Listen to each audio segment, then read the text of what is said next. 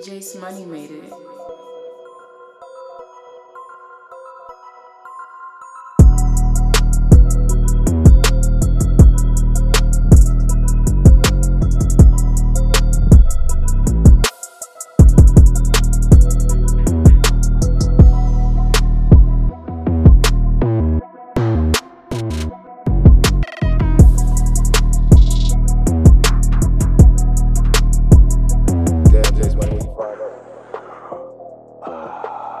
Pardon the interruption for this little smoke break.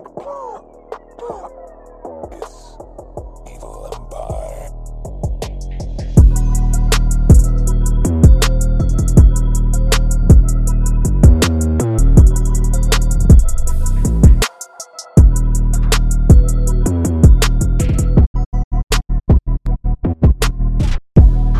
Team Gang Squad.